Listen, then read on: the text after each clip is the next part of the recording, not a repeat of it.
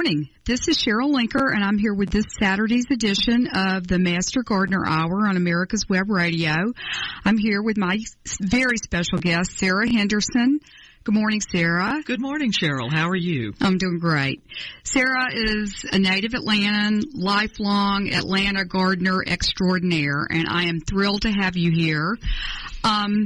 I've heard you speak about many things, which you've done over the years in Atlanta. Thanks so much for agreeing to be here with us this morning. Well, I just appreciate your having me. Thank you so much. Right. And a lot of people in the South know Sarah as being past president of the American Hydrangea Society, the past president of the Georgia Perennial Plant Association, seen her on PBS, on Georgia Gardener, and on HGTV's A Gardener's Diary.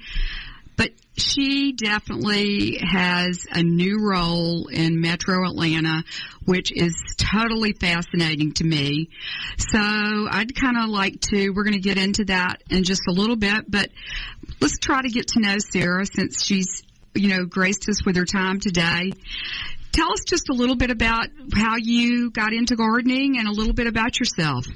Okay, well, I'm an Atlanta native, as you said, and I kind of fell into gardening as a child with both an aunt and a grandfather who gardened, actually two aunts and a grandfather who gardened. And I firmly believe that you are more likely to learn from someone other than your parents, because your parents tend to want you to do chores and the grandparents want you to do the fun things, and so you tend to pick up on that. But I had an aunt who did delphiniums of all things and another one who did dahlias. And my grandfather did camellias. And so I stayed closer to the camellia level, but I always kind of aspire for the others. That's amazing. I agree with you. Every guest says parents made them weed and dig, and anybody else that influenced them, let them do the fun thing. And I think the lesson there for master gardeners or anyone else that's working with children is make it fun, because that's what will stick with the children. Absolutely. Your topics, hydrangeas, perennials, and your knowledge is astounding. And I kind of think that's why you've gotten into the role that you are in now. And I can't wait to talk about this topic because it's so near and dear to my heart. Sarah is the director of the garden at Oakland Cemetery in Atlanta, Georgia. And Oakland is probably one of the coolest places in Atlanta, Georgia. And it's a pre-turn of the century, mid-1850s century cemetery. So how did you get to become so involved with Oakland? Let's just start talking about Oakland, because there's so much to talk about. Right. Oakland is a wonderful place, and I came to it a little by accident, ended up on the board, developed the landscape committee there, and that was about the time we needed to start planning phase 2, and the tornado came and all sorts of things developed, and so it just kind of grew. But Oakland is such a magical place. It was founded in 1850, and what most people today don't realize is that was the height of the Victorian Garden Cemetery movement, which was coming out of Europe, but the idea was that cemeteries should be beautiful places for the living as well as for the dead. The graveyards, the churchyards were becoming full in many cities. You're talking about like the small family. I'm talking about the one behind your church. Even the large churches, they were filling up because the cities were growing. Right.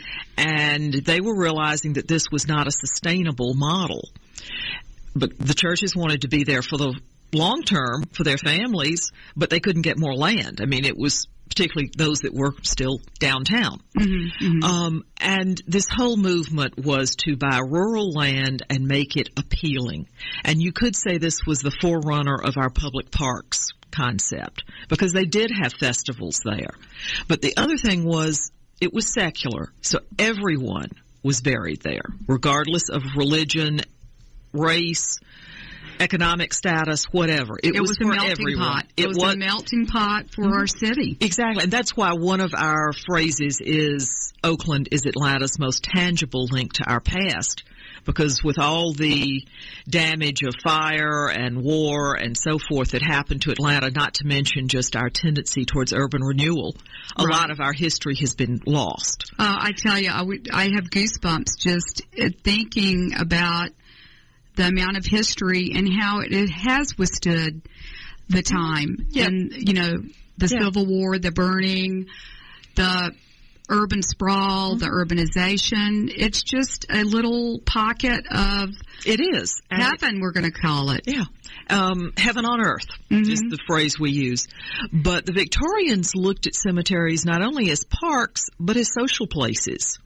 And they would come most weekends, they would garden on their individual grave, or plot, and tell stories of the families members that were living there now, so to speak. And this was a wonderful way to pass on the oral traditions of these families so that generations, the children quickly learned who this grandparent was and what they had been interested in and so forth. What a concept that is so special to families. Yeah. And they would visit with their neighbors there. I mean, it was a social place. And so when we do things at Oakland, we try to remember that it was for the founders, for our, as we call them, residents, it was a social place. It was not the isolated way that we today look at cemeteries. We may go on birthdays or Easter or Christmas, but most people don't go on a regular basis. And with perpetual care, they almost never go to garden. So I think one of my favorite stories is a lot that's across from our bell tower, which is our main building. And it has a huge, magnificent magnolia on it. And the story is really quite touching to me. A woman was dying, and she knew she was dying. She had young children. And in those days, any number of things could have happened when you consider that there were no antibiotics. Right. A small burn, childbirth, anything could cause this.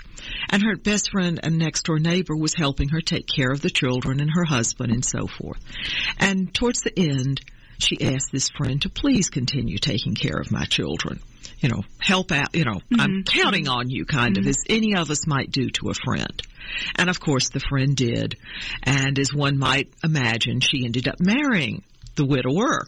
And they had that happens. It did. It frequently. For a lot of reasons. And in those days, men did not know anything to speak of about the household. A wife was a very important team member for a household.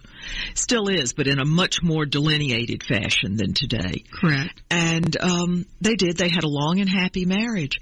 But she brought the children to the cemetery every week, or frequently, I don't know that it was every week, to garden the lot. And she would tell them stories of their mother so that they would remember who she was. And we have a letter that she wrote about planting that magnolia tree there. And so we knew it was probably full sun when they gardened it, and now it's heavy, heavy shade with magnolia roots. So we can't garden it the same way. Right. But every time we work on that lot, I think of those two women and kind of their bond that transcended death because her friend kept telling the stories.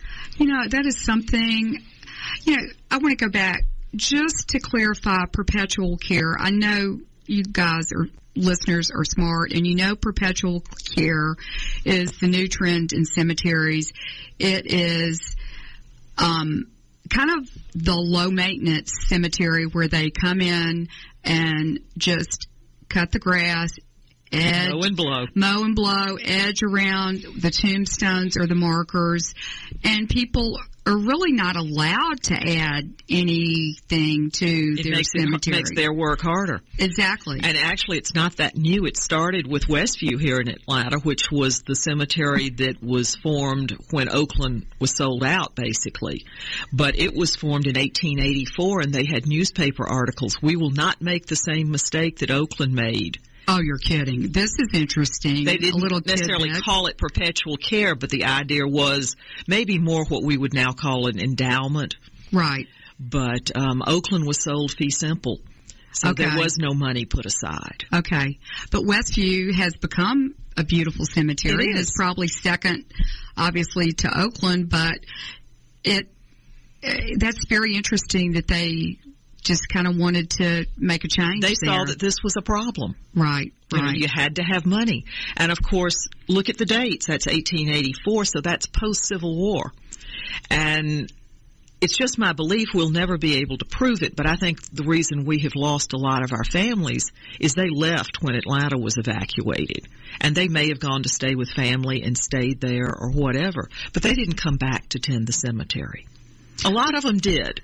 Do you think you're talking about moved permanently out of Atlanta and maybe moved not to other intentionally, parts of but if you were forced out of the city, you were a widow, you had young children, and your house was not going to be there when you came back and all, and you got to say your aunt's home, right? You might very well put down roots. Yeah, that really makes sense. And they, in reading the history, they were talking about how it was such a special place to the family members to go back. But then, I was thinking it was a little bit later in history that people started moving on and trending out of Atlanta. Cemetery styles changed, and our attitude towards death, we started to want to put it in a box and not face it as much as the Victorians did. And some of that came from the fact that medicine got better and death wasn't as commonplace. Right. And people, I also think this is a topic that as medicine gets better, people live longer lives, and then it's expected. But, when your, 25-year-old mother passes away, like the story you told about the magnolia, I mean, that's going to be in your face, the rest of your life. It's not like, losing like an elderly grandparent. How big is Oakland? Oakland, all told, is 48 acres. Wow. So that's it is a big large. chunk of change in metro Atlanta, in downtown Atlanta. Is, I think, our second largest green space. Wow. Okay. So second, I guess. Second or third. I'm not absolutely certain of that. There's Piedmont and Grant and Oakland, and I'm not sure exactly where we fall in there. So the Victorian style, the Garden Cemetery, how many people are interred there? Approximately 70,000. Wow. Okay. So there are quite a few. Okay, so let me ask you one question. My friend said that she and her husband, they have two spaces. The Chapman family, then they are going to be buried at Oakland. So does that happen very often anymore? Yes. We have about 15 burials a year. If you own property, if your family has a lot there and there's space, it's your space. So that would be how they most likely have it. In fact, we had a burial just yesterday. Okay. So if you're allowed to, let's take a little quick break, Sarah, and come back with this because I want to kind of figure out exactly how that works. We're going to be right back with the Master Gardener Hour. When gardening is part of your life, it brings so much. Healthy eating, the freshest, most local produce, and playing in the dirt. At BonniePlants.com, you'll find all you need to succeed. When you grow Bonnie veggie and herb plants in beds or containers, you'll know where your food comes from. Homegrown veggies and herbs ready for cooking, eating, and enjoying. And you did it. So get growing with Bonnie Plants. Quick Stakes. That's QUIK Stakes are not just for surveyors. They are great for family and community gardens. Go online to www.quickstake.com or contact your local land surveying supply dealer and get you a box of Quick Stakes. You'll love them every year when you plant your garden. Again, that's Quick Stakes, QUIK Stakes, the truly preferred way to stake and identify what's in your garden now. This is America's Webradio.com, the best in chat radio designed just for you. Good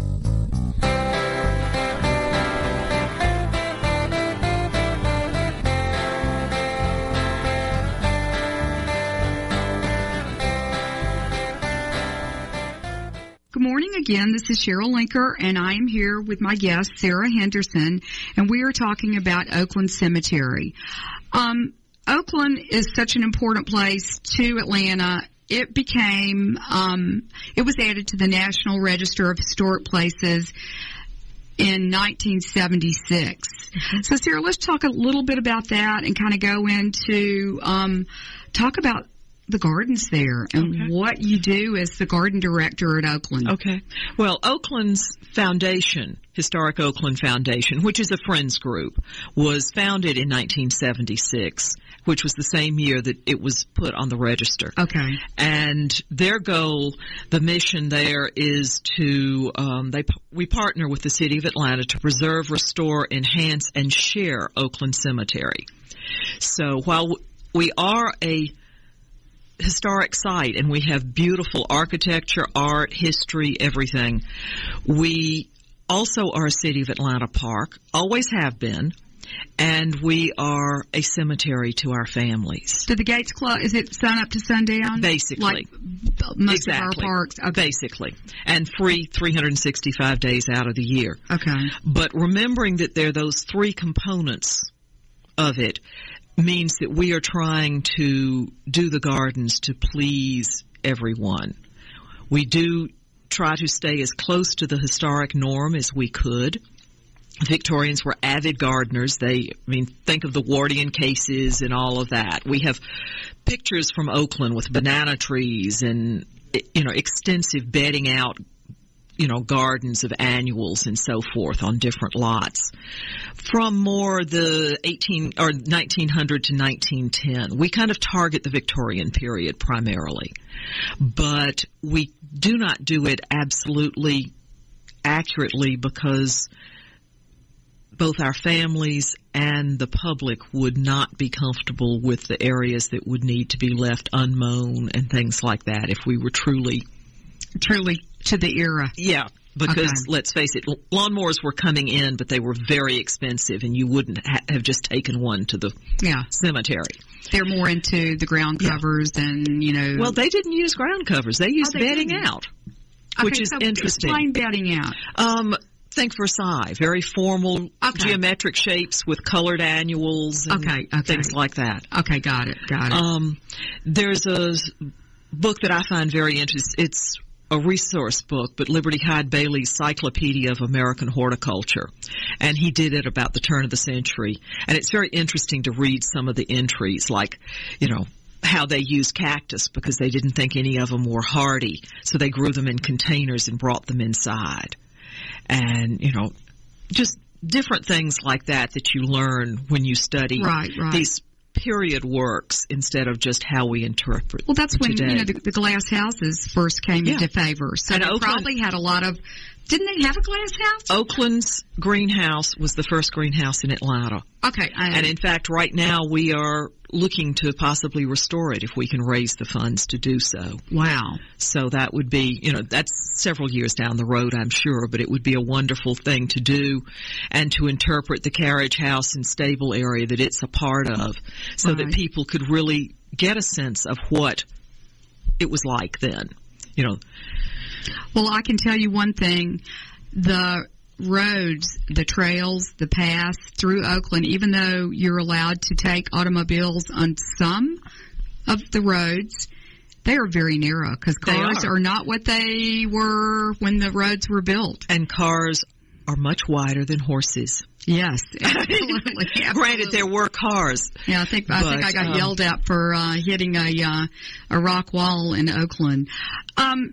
So, Oakland garden director, what do you do every day? What's your job? It varies from day to day. I couldn't tell you from one day to the next. A little bit of everything from planting the garden, sourcing the plants, working on writing grants or raising money, helping with the historic records. As a historic site, we try to keep track of everything that's planted and where it came from and where it's going and, the stories. Sarah showed me a diagram of the plots there and planting, and there were a lot of unknowns on there. So it's tough to track down those.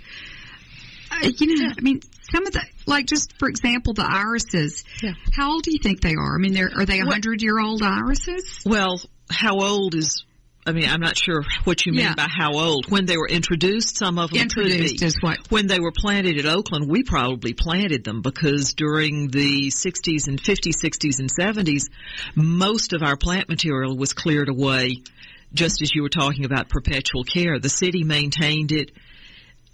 They did their absolute best. I'm not criticizing them, but pure, financial constraints mean they were just doing maintenance. They have to move as quickly as they could to protect, the headstones and such. And the plants, nobody thought much of the plants then.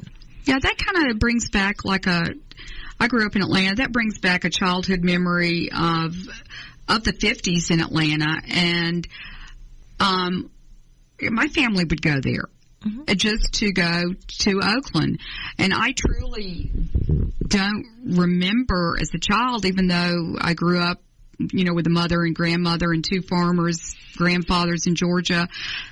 I don't remember even paying attention to the plants there because the statuary and, the monuments there were so interesting and so cool that just spent the time going around and looking at everything. I get lost doing that now when I'm out there supposedly doing something else. An epitaph will catch my eye or, something will just attract me and I'll be off on a few minutes of daydreaming and thinking about that. But the beauty of the statuary, the architecture, the stained glass windows, I mean, from an art and architecture standpoint, there is so much beauty. From a history, it's just intriguing at a level that I can't explain. Right.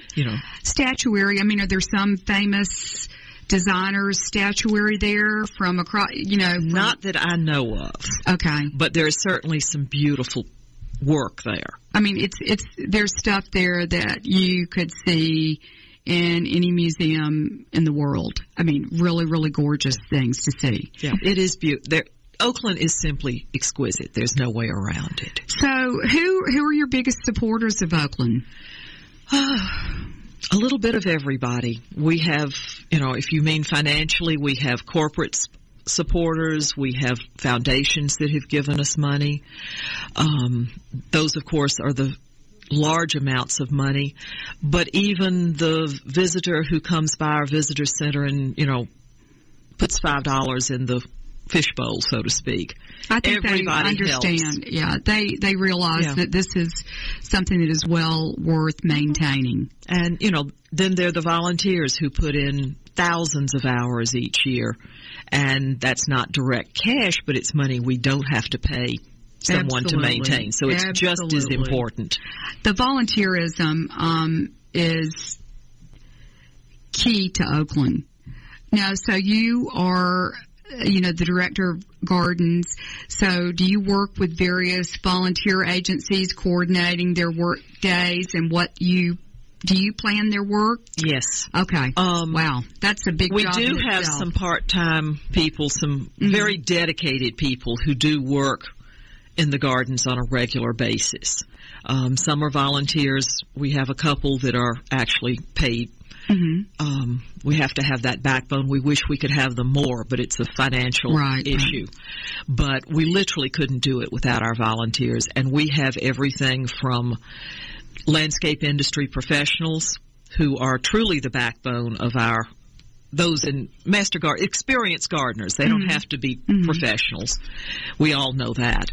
But those are the backbones. Those are our regulars. And we've got about 30 of those, and we can always use more, if somebody wants to. But we are also happy to have volunteers who know absolutely nothing. We will put them with someone who knows something. It's a great way to learn some basic gardening skills. Well, as a master gardening, this is the Master Gardener Hour, and I have seen opportunities at Oakland that are led by professionals, i.e. master gardeners or professional landscapers, that you can go down there and actually have an educational opportunity and learn how to prune and learn different aspects of what is involved with the gardening process at Oakland. Yeah. Now, they're only going to learn what we're doing that day. Exactly. So it's not like a course with a set schedule. It's the schedule of the season. what needs doing. But we do have great team leaders. What we do is we have one of these regular volunteers, our backbone volunteers, and we put them with somewhere between 10 and about 12 other volunteers, and they have a list of things to take care of that day. And so they'll go out and they'll teach the skills needed so that this team can together get it all done. So most appropriate planting seasons, you'll learn how to plant. You'll learn how to do some light pruning, identify some of the most noxious weeds, just basic good gardening practices. Okay, this is a side. Do you have any weird weeds that are not found anywhere else? Not that I know of. Okay, good. I didn't know if they... You scared me with that. I didn't know if they came, like if they hung out in Oakland because there was some old weed that... No, our most noxious weed is vetch, and I think any gardener will agree that is just a noxious weed. That's crazy. That is really crazy. We could go through and we could spend, 2 hours and Sarah could intricately describe some of the various plots and different, highlights of the garden. But we have to talk about a few that are like your personal favorites or either the most, for some reason, just to kind of give people a really flair of how cool the gardens are. Well, so let's just pick a couple. I can't really say which is my favorite. It would be like asking which is my favorite child, but I will try to give you an idea of two extremes, shall we say. One that is a very intricate high Victorian and one that would be more reflective of a family that was maybe not as economically challenged or economically blessed. Mm-hmm. We try to figure out where we do this based on the tombstones because they're our only primary reference. We have about 6 photographs over 48 acres. They're really very little help as far as designing. So we have to get our heads into the Victorian, mind, and we use the tombstones as a clue. The very high Victorian one I'm thinking about has an exquisite European angel statue that's probably about 8 feet tall on a tall column. Very obviously that family loved detail and beauty and so forth. So around it we have 3 ovals linked together of boxwood parterre. We have white flowers in each of those ovals to reflect the season. We have boxed small crepe myrtles in the back corners, a very formal, laid-out plan that bespeaks the elegance and so forth. Yeah, that matches. Sarah, we're going to have to take a quick break from the Master Gardener Hour, and we will be right back with America's Web Radio. When gardening is part of your life, it brings so much. Healthy eating, the freshest, most local produce, and playing in the dirt. At BonniePlants.com, you'll find all you need to succeed. When you grow Bonnie veggie and herb plants in beds or containers, you'll know where your food comes from. Homegrown veggies and herbs ready for cooking, eating, and enjoying. And you did it. So get growing with Bonnie Plants. Quick Stakes, that's QUIK Stakes, are not just for surveyors. They are great for family and community gardens. Go online to www.quickstake.com or contact your local land surveying supply dealer and get you a box of Quick Stakes. You'll love them every year when you plant your garden. Again, that's Quick Stakes, QUIK Stakes, the truly preferred way to stake and identify what's in your garden now. This is Michael Gano with Insight to Israel. Every day, the Israeli Defense Force finds itself on the front line of the war with the militant arm of Islam. Surrounded by enemies from within and without, they fight for the only Jewish state. Military service is mandatory, ladies serving 2 years and men serving 3 right out of high school. While young people in other democracies are busy traveling or attending university, Israeli men and women gear up for basic training. In a world of heads of state, politicians, ambassadors, diplomats, and a leftist media, many times our voice at the grassroots level is drowned out. So we started an ongoing project called Hershey's for Heroes.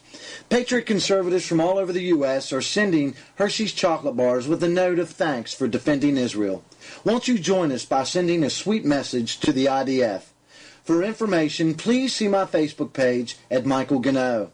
Thank you, God bless Patriot Conservatives, and God bless Israel in her struggle for sovereignty and security. This is americaswebradio.com, the best in chat radio designed just for you.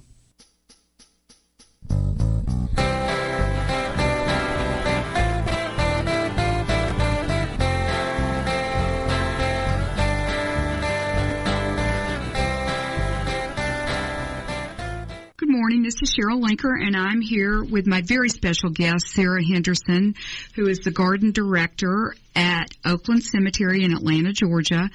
And we're talking about a very unique, special Victorian cemetery. And we're talking about kind of how, in Sarah's position, she's kind of recreating her interpretation and her volunteers' interpretation of the difference in a high Victorian formal type reenactment of their garden, or either more or less a country, I call it a country garden, or a simpler... A grandmother's garden. A grandmother's garden. Yes. Okay, so... I just covered the very formal high Victorian type style. Right. There are other ways of doing it, but that's the one that comes to mind. But we also realized that not everyone was that affluent or had those, had workers or access to the plants or whatever. So we also try to think a lot about a more vernacular garden. We use a lot of roses. We know from even articles in the paper that there were roses, lilies, all of these things used at Oakland. But we tend to think a lot about the pass-along plants because we can very much imagine grandmother passing away and the daughter rooting a cutting from her favorite rose and taking it to the cemetery to plant on the grave, or digging bulbs from the house that she had lived in and taking them to the cemetery. And those would have evolved much like our less formal, very personal cottage gardens or farm gardens or whatever. So we try to reflect that as well as the very formal. And then, of course, starting in about the 1950s, styles changed. It went to turf, maybe a few corner plantings, some very basic plantings. So we also have modern plantings because Oakland is not set in time. It's still, if you will, a living cemetery. Right.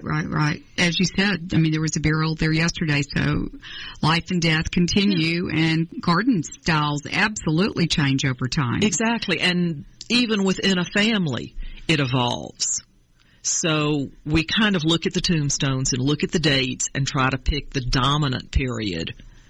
And, very quickly, if the burials were all 1800s, we know we've got Victorian. Right. If we're getting into the mid-20th century, we kind of look and go, well, did they replicate the older monuments when they put new ones in, or did they go to a more modern, I hate to use the word severe, but you know what I mean, very linear, without the scroll work and the symbolism and all. If they tried to copy, that's a clear clue that that's what they liked. But we try to pick up on the clues. Yeah, and also when somebody comes in the 40s and the 50s, they might not have access to, they may like the Victorian or whatever, but if you don't have access to the or they may not be gardeners. Yeah, exactly. Grandmother may have been a gardener, but they're not a gardener. Exactly. So it's very hard to know for sure. We just do our best. And I had a wonderful team that helped with the design.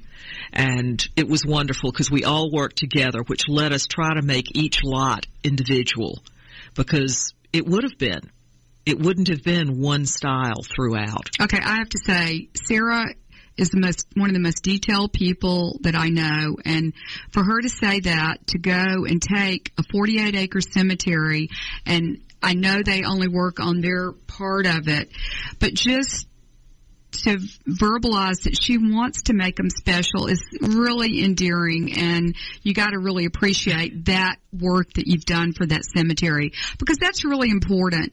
Because if the families aren't around, have moved on, I don't know. It's kind of like, you have to keep it going, and that's a special person that has your job. Well, thank you so much, but I have to stop you and say that it's not just me. I know. I understand. It's been lots of wonderful people. But the idea that you want to keep those personalized is really cool. Mm-hmm.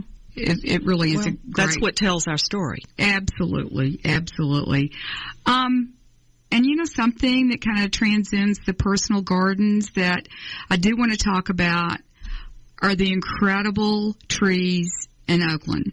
They're gorgeous, and I'm just like shocked how many there are and how old and how big, and you know what an impact they make on that green space. They do.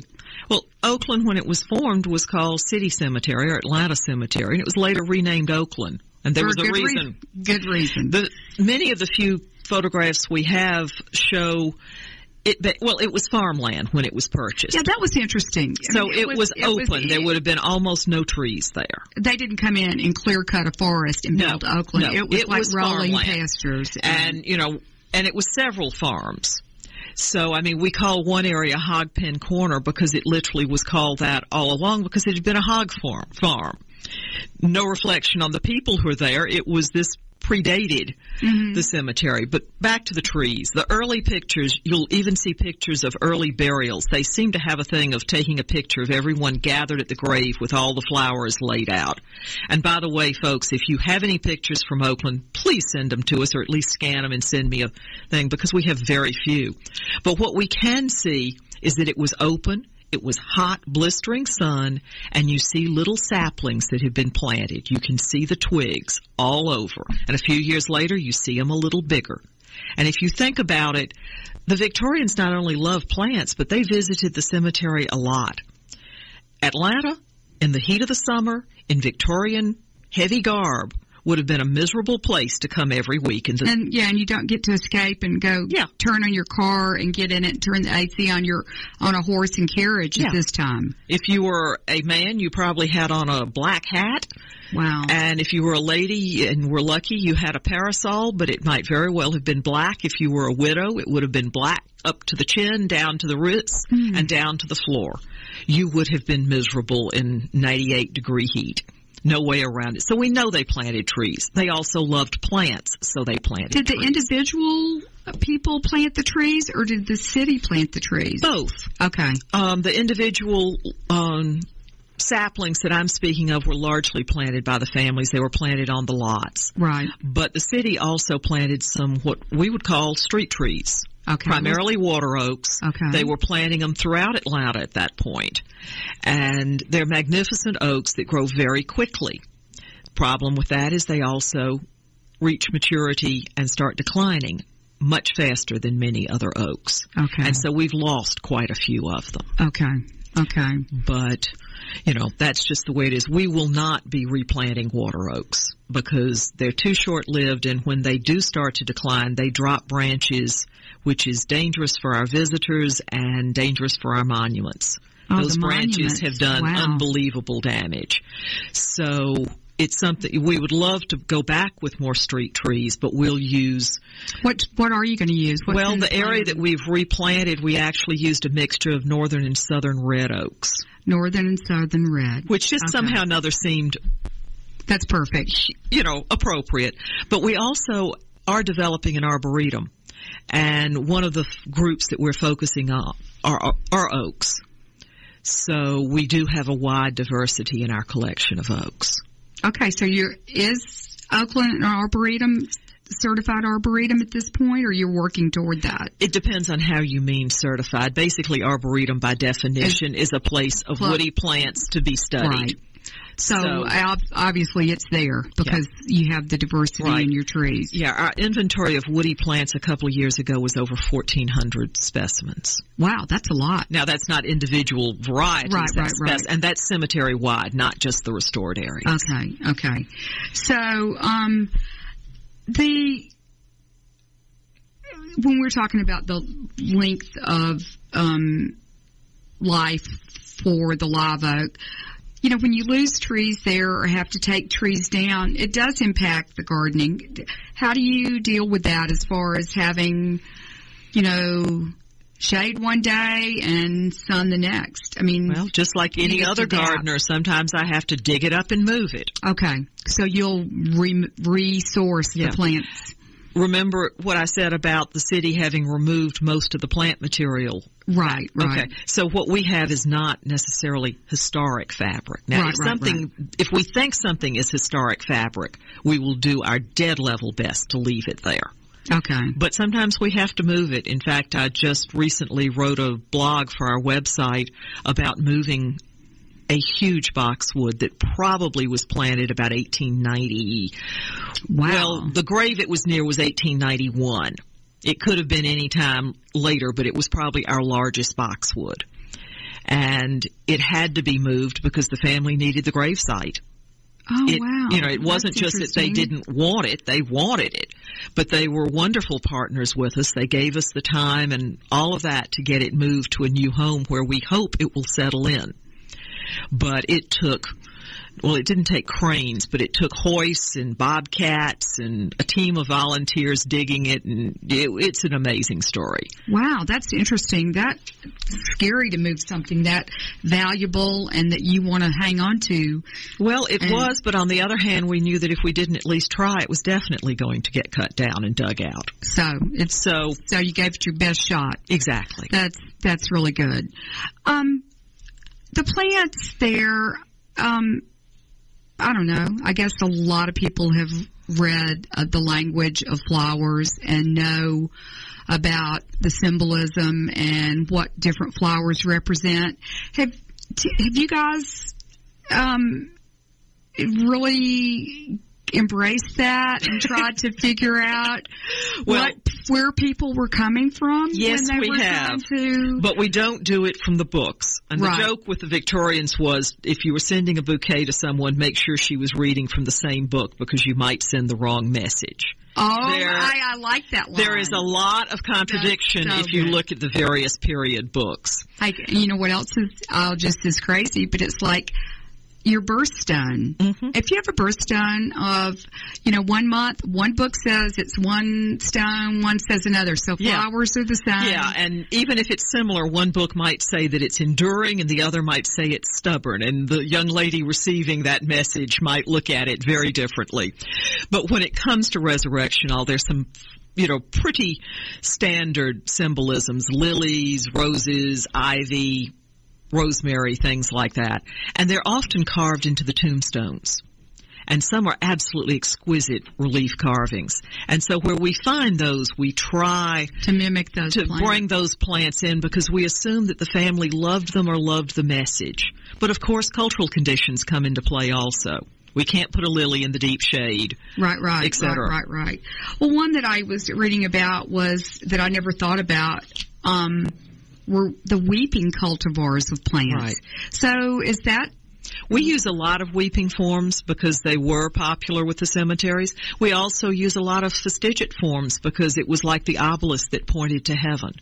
Oh, that's interesting. So they weren't necessarily specifically used for cemeteries, but they did carry the same meanings, and they brought in the Victorian love of weird, strange plants. Right. So I like it. The weeping plants depict sorrow, and your linear plants are right straight to heaven. We're going to take a quick break from this Saturday's edition of the Master Gardener Hour on America's Web Radio and be right back. When gardening is part of your life, it brings so much. Healthy eating, the freshest, most local produce, and playing in the dirt. At BonniePlants.com, you'll find all you need to succeed. When you grow Bonnie veggie and herb plants in beds or containers, you'll know where your food comes from. Homegrown veggies and herbs ready for cooking, eating, and enjoying. And you did it. So get growing with Bonnie Plants. Who is or what is USJF? It is a non-profit legal organization founded to protect our rights through the U.S. Constitution. Active in educating the public, USJF has also contributed directly and indirectly to legal defense efforts in many celebrated cases involving fundamental conservative principles. Cases of note include the Mount Soledad Cross case, the Arizona immigration law case, the Obama eligibility cases, the NDAA illegal detention issue, and many more. Help this nonprofit as they help you. Visit www.usjf.net today. This is americaswebradio.com, the best in chat radio designed just for you.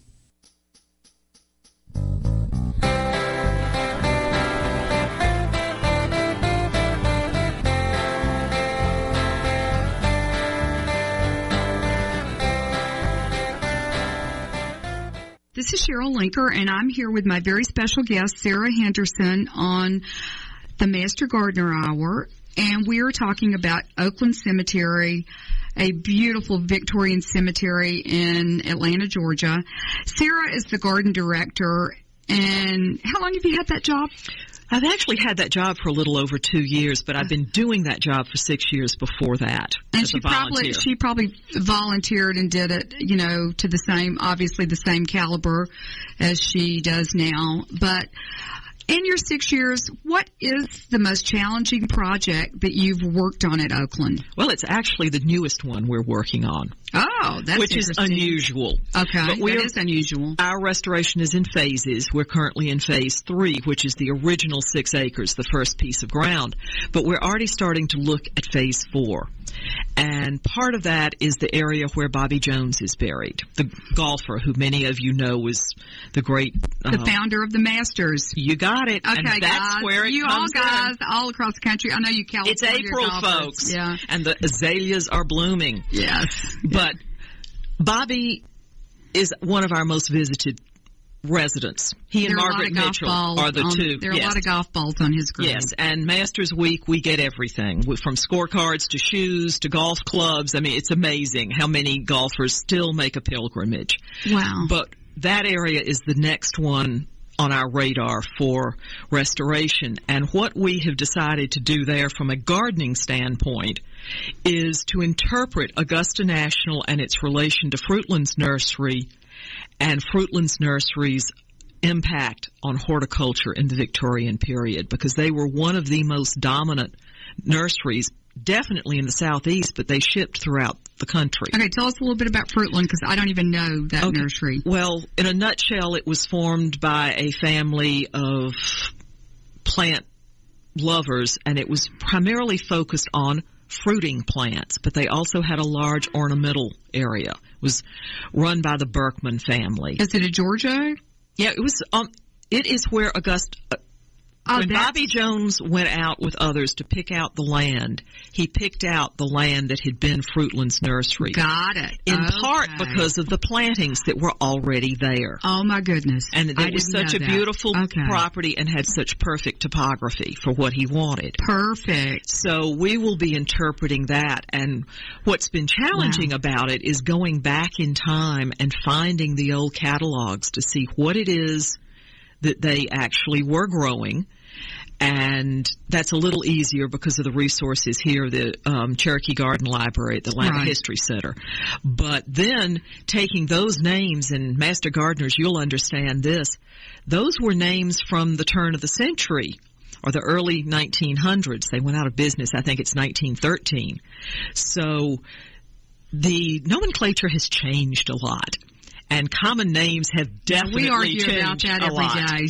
So I spend a lot of time trying to find old books and look it up, figure out what year that book was, find a slightly newer book and see if it's cross-referenced. I mean, it's just a lot of them, obviously. But it's going to be great fun sourcing the old roses, the old camellias, the things like that they had and are listed by variety. Some of which we already have. They're still in the trade, but others are going to be much harder to find. But I will tell you there's one plant that Fruitlands is well known for that you will not see me planting. And what is that? Privet. Oh, there we go. They introduced privet to the United States. And now I must confess we still have some privet hedges. and it's one of the few things that we do protect. We jokingly say we have the only federally protected privet in the nation. Oh, my goodness. But it is a historic property. Our historic fabric has as much standing. Right. But before everyone comes and lynches me, we do our best to shear it both before and after blooming so that it's not seeding all over the place. Yeah, I tell you something. We're going to let her get away with that, and we're not going to say anything. But this is... How many acres is this new part where Bobby Jones is? It's a little less than an acre. Okay. So you're going to recreate it with all these cool camellias, azaleas. Oh, which are what would have been available to the Victorians. I mean, everybody ordered from Fruitlands, or if they didn't, their neighbor did and gave them cuttings, or if there happened to be a nursery that they went to, it probably, Fruitland had a wholesale division also. That is going to be fun. It is fun, but it's also challenging. I can tell by the look in Sarah's eyes. I'm very excited about it. She's excited about this. And that will kick off as soon as we can get the fundraising done. You know what? You need to hit up the golfing world to recreate this, because I have a feeling there are a lot of really rich golfers out there that might want to help restore where the King of Kings, Bobby Jones, is buried. Well, that's really special. If any of them are listening, they're welcome to get in touch with us. That's really special. We would love to have it. But we want to do it to show respect for him, but also to speak of our heritage, which does, of course, predate his story. Yeah, and I think that I'm a Georgia girl. I did not know. Somehow in the back of my mind, Fruitland sounds vaguely like the grandparents used to. I don't know, that sounds vaguely familiar, but I did not know that was the property that Augusta National is built on. That's good to know. So that's keeping you busy. So what else in our last segment do you want to talk to our listeners about? And, just get out there to the country about Oakland Cemetery. Well, come visit us. That's the main thing. We are a place for the living. It is not a place just for the dead, as most people think of cemeteries. Tell us about your website and tell us some of the crazy things, I say crazy, the fun, enjoyable family things that you do there that are promoted there. Well, the website is www.oaklandcemetery.com. Not very difficult, but just remember that we're in Georgia, not in California. Right. But so you can get lots of information. You can see lots of pictures there. We do regular guided tours every weekend, Saturday and Sunday. The tours, we actually have 4 tours a day. At 10, 2, 4, and at 6:30 we do a specialty tour. The first 3 are our overview tour, and they're Saturday and Sunday. And then on Saturday evening and Sunday evening, I think you could check on the website, pardon me. But we do specialty tours, of which there are over 15 that deal with everything from golf to baseball to death and dying to love stories to any way you can interpret what our residents' lives meant and the impact they had on the city. Women, it's amazing, and our tour guides are wonderful. So we definitely encourage you doing that. Or just come and browse. If you're not in Atlanta, follow us on Facebook or whatever if you're interested. But if you can come, we also do have, as you said, many special events, one of which is coming up on June 14th, which is Tunes from the Tombs. Tunes from the Tombs. It's a music festival. I love it. Low-key, family-oriented. But again, as I think I said earlier, we have photographs of festivals in Oakland during Victorian times. So we know that this was...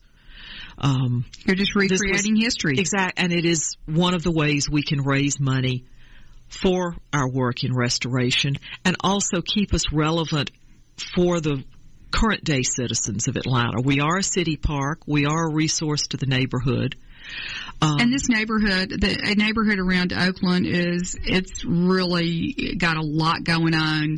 All kinds of small little little teeny neighborhoods all joined together in downtown Atlanta. And it's not growing, it's there, it's landlocked, but it is revitalizing at an unbelievable rate.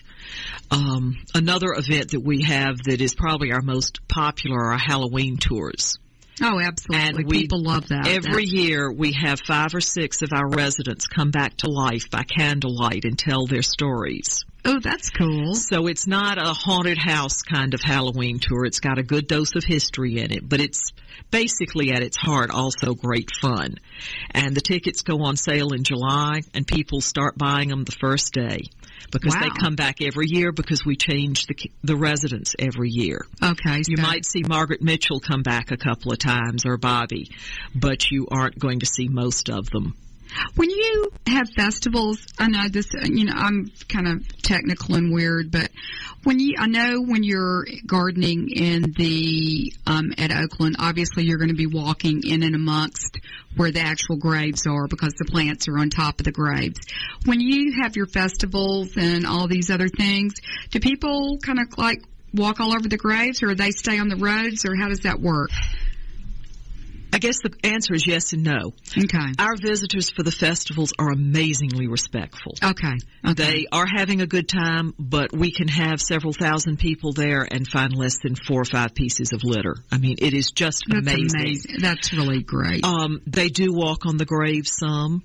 We all do. But again, remember, for the Victorians, that was not the taboo that it is today. Mm-hmm. So we don't get quite as concerned about it, but as I say, most of them stay off the actual graves and in the more common areas. This is a big piece of property, but that's so interesting. So that festival, music, and then to recreate history there.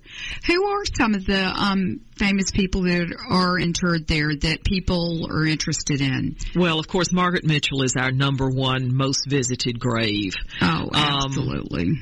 Bobby Jones would be number 2, but we also have 5 Civil War generals. We have quite a few Atlanta mayors, many of our governors, business leaders. You see many names that were street names or neighborhood names. You have to delve into the history sometimes to understand it, but even the stories of some of the, if you will, lesser prominent people are just intriguing, and they tell the story of Atlanta. Yeah, and it's gorgeous, and I urge you to get involved if this is something that you're interested in from a gardening standpoint and or a historical standpoint, because Sarah could use the help. Yeah, I could use the help as a volunteer. I could use the help if you have, say, irises are on my mind right now. It's April. But if you have old dog-eared iris, if you would even mail me a few rhizomes, it's always welcome because we're trying to add diversity. All of these families would have had different things, and I think it's that's hard just, to find. It's so special, and it's got to be really endearing when a family member comes back out of the blue after years and locates their loved one's grave and sees what a beautiful job you guys have done maintaining it. They've got to be thrilled. We have had some of the most lovely notes. They tend to come on the weekends when the offices are closed, so they'll leave notes behind in the visitor center or write us later. Sometimes we're really lucky and we're there and we do get to meet them, but we have some wonderful families. That's neat. Oakland Cemetery in Atlanta, I would just urge you to look it up on the internet. Sarah, it's been a pleasure having you here, and I really appreciate you spending your valuable time with us today. Well, thank you for having me. It's been a pleasure. You guys listen to America's Web Radio, the Master Gardener Hour. Have a great week and be safe. You're listening to America'sWebRadio.com, the pioneer and leader in chat radio. Thank you for listening.